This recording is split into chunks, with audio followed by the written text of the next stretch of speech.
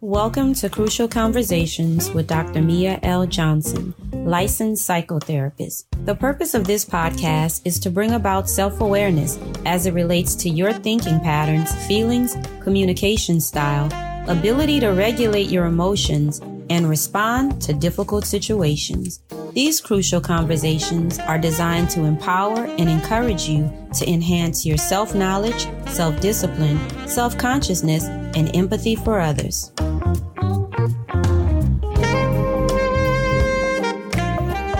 The title of today's episode is I Can't Make You Love Me.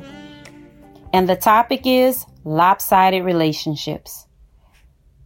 In this episode, we will identify red flags, causes of lopsided relationships, how to fix lopsided relationships if possible, and when to call it quits.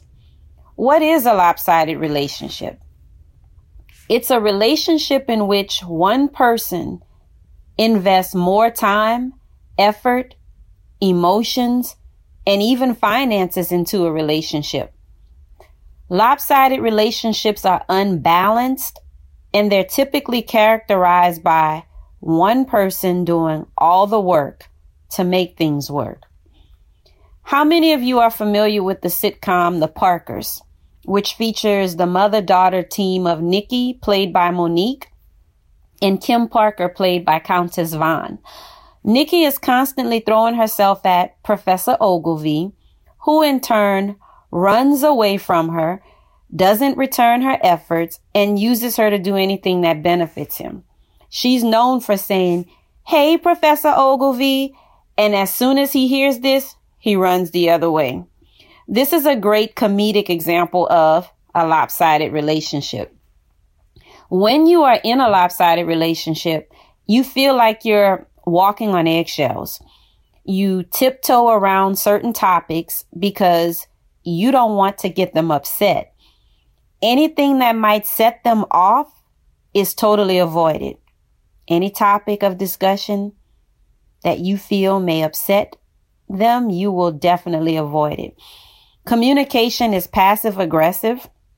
And when you passively communicate, the message you're sending is that your wants and needs don't matter. Only your partners do.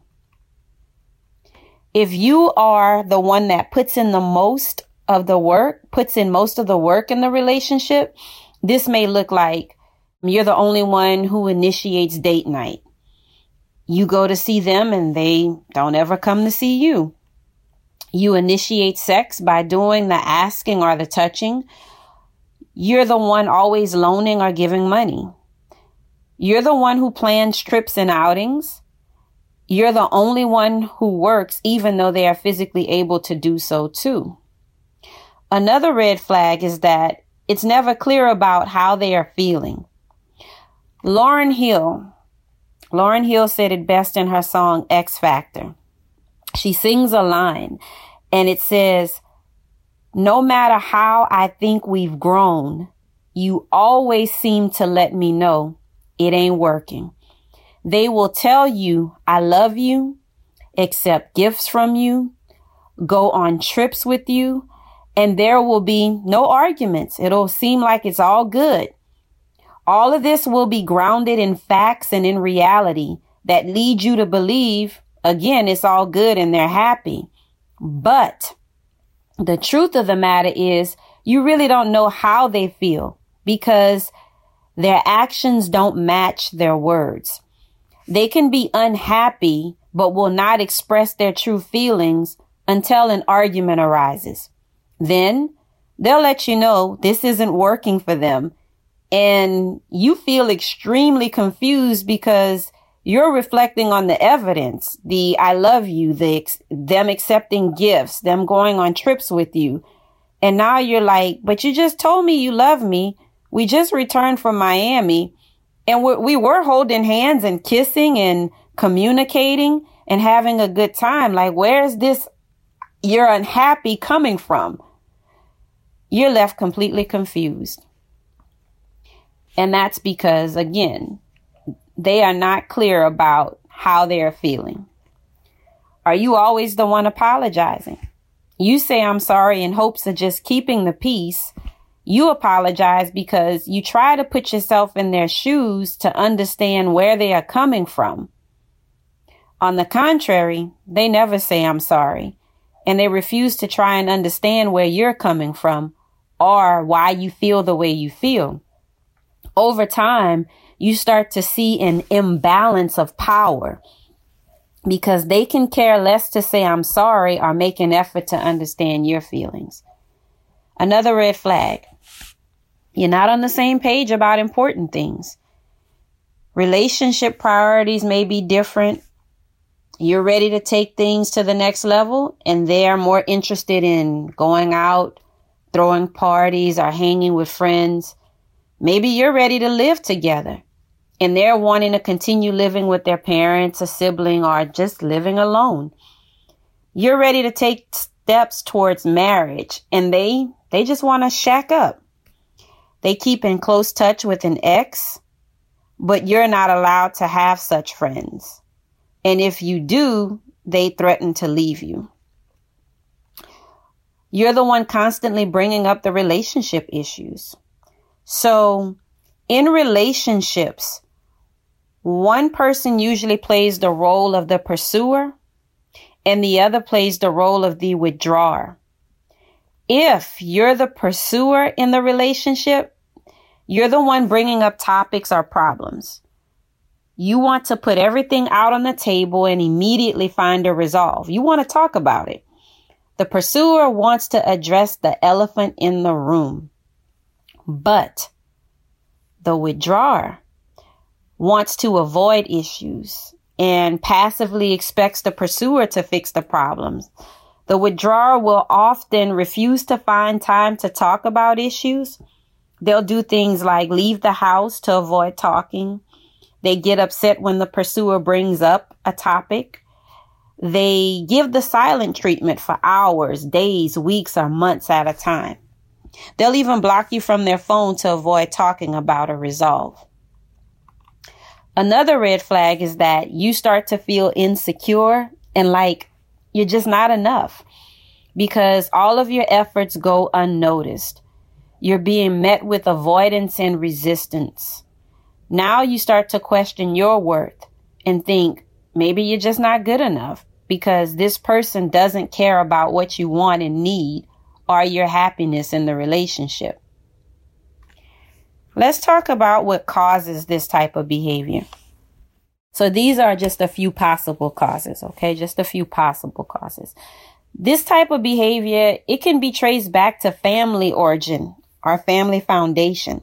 So some people come from a family where it was the norm for members to avoid resolving conflict. They may just push things under the rug. And some people come from a family where they did not express perfectly normal and healthy emotions like hugging, kissing, saying I love you. And family members who displayed these normal emotions were likely to be labeled too sensitive, too emotional, or even fake.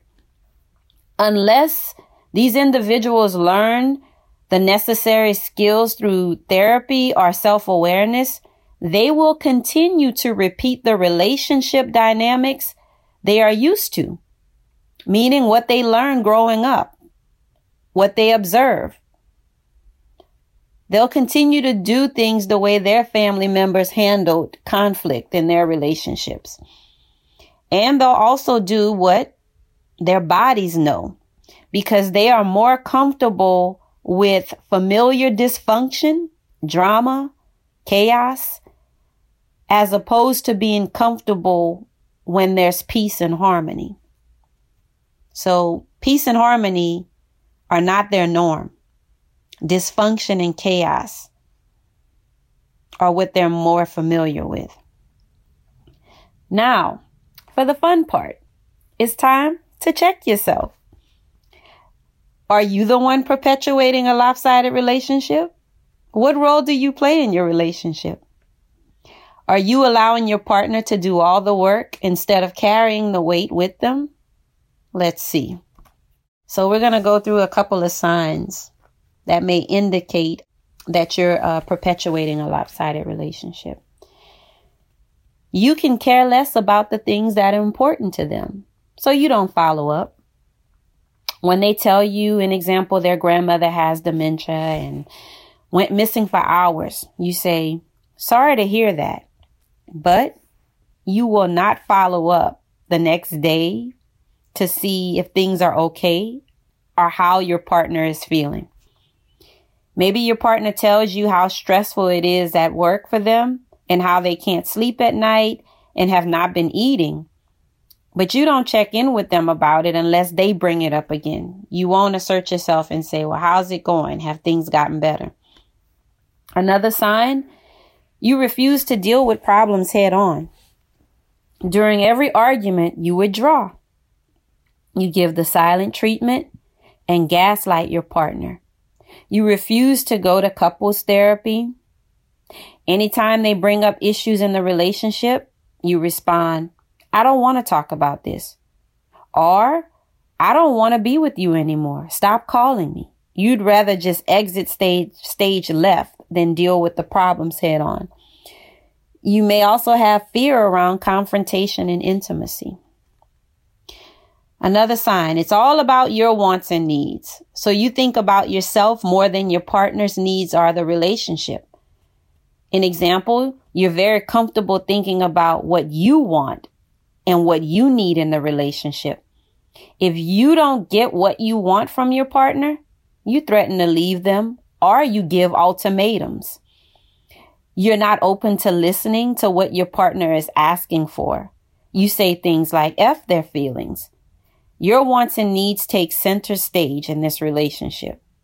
You give your partner a list of your wants and needs and insist that if they just work on the list of things that you have observed that aren't going right according to you, it'll get better. But when your partner tries to express what they need and what they want, you tell them, no. Let's work on what I need first. Then we'll get to your needs later. You do not support their dreams, ambitions, projects, and/or accomplishments. So an example, you may not show up to an award ceremony when they're being honored. You may minimize their accomplishments and make statements like, don't you have enough awards? How much more money do you need to make? If your partner vents to you about having difficulty achieving a goal, like maybe finishing school or completing a project, you say, just quit instead of motivating them. You may avoid giving compliments when they achieve something or buy something nice or even look nice. Instead of giving compliments, you act as if you don't notice, but you do, but you'll pretend that you don't notice. But your partner encourages your endeavors, financially supports your projects, and lends their time to helping you reach your goals. But that's not being reciprocated by you. Another sign, you may refuse to be vulnerable and share your true feelings, but you expect them to read your mind and know how you feel or felt about something that was said or done. So you make statements like, you should know what I like. You should know what I want to do. You should have known I didn't want to go there. Newsflash, your partner is not a mind reader. They need you to express how you feel so they'll have the opportunity to try and understand where you're coming from and what you want and need. This is called assertive communication, you expressing what you want and need. Another sign may be you do not initiate or plan anything in the relationship. So an example, you might expect your partner to initiate intimacy. When you're asked, where would you like to go or what would you like to do? You say things like, I don't care, or respond with a question and turn around and ask, well, where would you like to go? What would you like to eat? You leave it to your partner to plan trips, holidays, and outings. You rely on your partner to make you happy. And when in reality, you are in control of feeling happy. You expect your partner to give you money, but you make no attempt to reciprocate this. You may also expect your partner to change their behavior so it's aligned with your blueprint of a good partner. You think your partner is the problem in the relationship, and if only they would change, things would be perfect. I just want to give you an example of what it means when the statement, people can't make you feel a certain way, is made. I just want to give you an example of that. So again, you may rely on your partner to make you happy, but in reality, you are in control of feeling happy. So let's say you buy someone a gift and their thoughts are, there he goes again, wasting money. You feel annoyed when you have that thought. Another thought might be, I wish he would have just given me the cash. You feel disappointed when you have that thought. Those thoughts and those feelings lead you to have an attitude for the rest of the night. Because remember, we think before we feel, and our thoughts plus our feelings equals our actions. All right, let's give someone else the same situation. Again, let's say you buy someone a gift and their thoughts are, I love how he's always thinking about me. You feel lucky. How thoughtful of him. That person feels grateful. Those thoughts and those feelings lead that person to give him a kiss and tell all of their friends what a good man she has. So what I'm trying to show you is that you are responsible for how you feel. When you say things like, oh, you made me feel a certain way, that person's behavior may have influenced how you feel, but it's ultimately your interpretation of their efforts, your interpretation, which equals your thoughts, that determines how you feel. So in the example I gave you, the first person said, like, had the thought, there he goes wasting money again, and they felt annoyed, and that led them to have an attitude for the rest of the night. But the other person interpreted the same situation, someone buying them a gift, and they felt like they felt lucky and they felt grateful. And that led that person to give them a kiss and tell all their friends. So again, people can't make you feel a certain way. They may influence it, but your interpretation of what people do is what determines how you feel. So how do you fix one-sided relationships if possible? Well, it's very possible if both parties are willing to put in the work, reflect on the facts, not assumptions, not hypotheticals, the facts. If both are willing to be honest and communicate openly. Be honest about who you are in a relationship with. Because sometimes people have the ability and the willingness to change, and other times people don't. And this is something we'll further discuss in another episode, but realistically, everyone is not able to empathize with others. And when we empathize, it basically means we put ourselves in the shoes of others and we try to see it from their point of view, or have an understanding of where they're coming from or why they feel the way they feel. So it's basically you putting yourself in someone else's shoes. Everyone cannot do that. So it's important that you're honest about who you're in a relationship with. What are obvious patterns in the relationship? Like, an example, are they known for taking more than they give? Is this a selfish person? Do they listen? How well do they take feedback? So it's very important that you acknowledge who you're in a relationship with. Emphasize what's important to you if you're trying to fix it. So an example, spending time together. If that's what you want to do, assert yourself. Use I statements and say, like, I miss you, and I would really appreciate if we could spend more time together. Avoid giving ultimatums. So again, you would use I statements and say something along the lines of, I miss you, and I really appreciate if we could spend more time together, versus, if you don't make more time for me, you can kick rocks.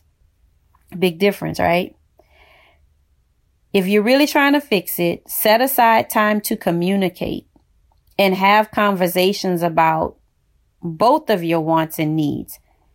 And remember, this is a partnership. So it's about what both of you want and need. You know, if you're in the bedroom and the television is off and it's very quiet and both of you still have the energy at the end of the day, this is a good time to have pillow talk and have these discussions about, hey, I would love it if you would cuddle with me more, an example. I would love it if we could do lunch during the day once a week. That may be a good time to communicate for some people. And when communicating, again, try using I statements instead of you statements. So instead of saying, an example, you should be helping me pay off this credit card debt because you charge stuff too. Try, I could really use your help with paying off this credit card debt we've accumulated. Big difference. When we use I statements, we take ownership for our own feelings and our own wants and needs. When we use you statements, sometimes it can come off as judgmental or as if we're critiquing them in a negative way. If you want to try to fix this, be open to therapy with the mindset of identifying how your behaviors and attitudes contribute to conflict in the relationship. I can't tell you how many times couples come to therapy and say, if you could just fix my husband, if you could just fix my wife, or if she would just stop doing this, our relationship would be perfect. And that equates to blaming. Think about like if you were to get into a car accident and there was something you could have done differently as well to avoid the accident, but you totally overlooked that and you only point the finger and blame the other person solely for the accident. We do the same thing in relationships. And again, oftentimes people come to therapy and they're like, hey, if he would just stop doing this, we would be good. Well, when we think that way and feel that way, that is an example of us overlooking how our own behaviors and attitudes contribute to conflict and our issues in a relationship. All right, let's talk about when it's time to let go. Just call it quits. If it's causing too much emotional distress in the form of anxiety, your hair's falling out, guilt, shame, depression, or even resentment, it just may be time to end it. If you're losing sleep, overeating, not eating enough, or starting to have severe headaches or stomach problems, it may be time to part ways. If your partner is just unwilling to hear you out and continuously blaming and is continuously blaming and are gaslighting you, it's highly unlikely that they will change. And that's an indication of that person not being able to see maybe value in you, or maybe that person not being able to see how their behavior and attitudes contribute. If these signs are relatable to you, know that it isn't okay in any relationship for everything to be your responsibility or for everything to be your fault. Relationships are worth fighting for, but you can't be the only one fighting. Understand you cannot make someone happy. Again, their interpretation of your efforts is what determines their happiness. Someone once said, sometimes you have to give up on people, not because you don't care, but because they don't. Accept that you cannot make someone else love you, and do what's best for your overall mental well-being. Thanks for tuning in. Feel free to share, like, or comment via our Instagram at Crucial Conversations Podcast, or if you have any questions, email us at questions@crucialconversations.info. Be sure to tune in next time as we delve into another crucial conversation.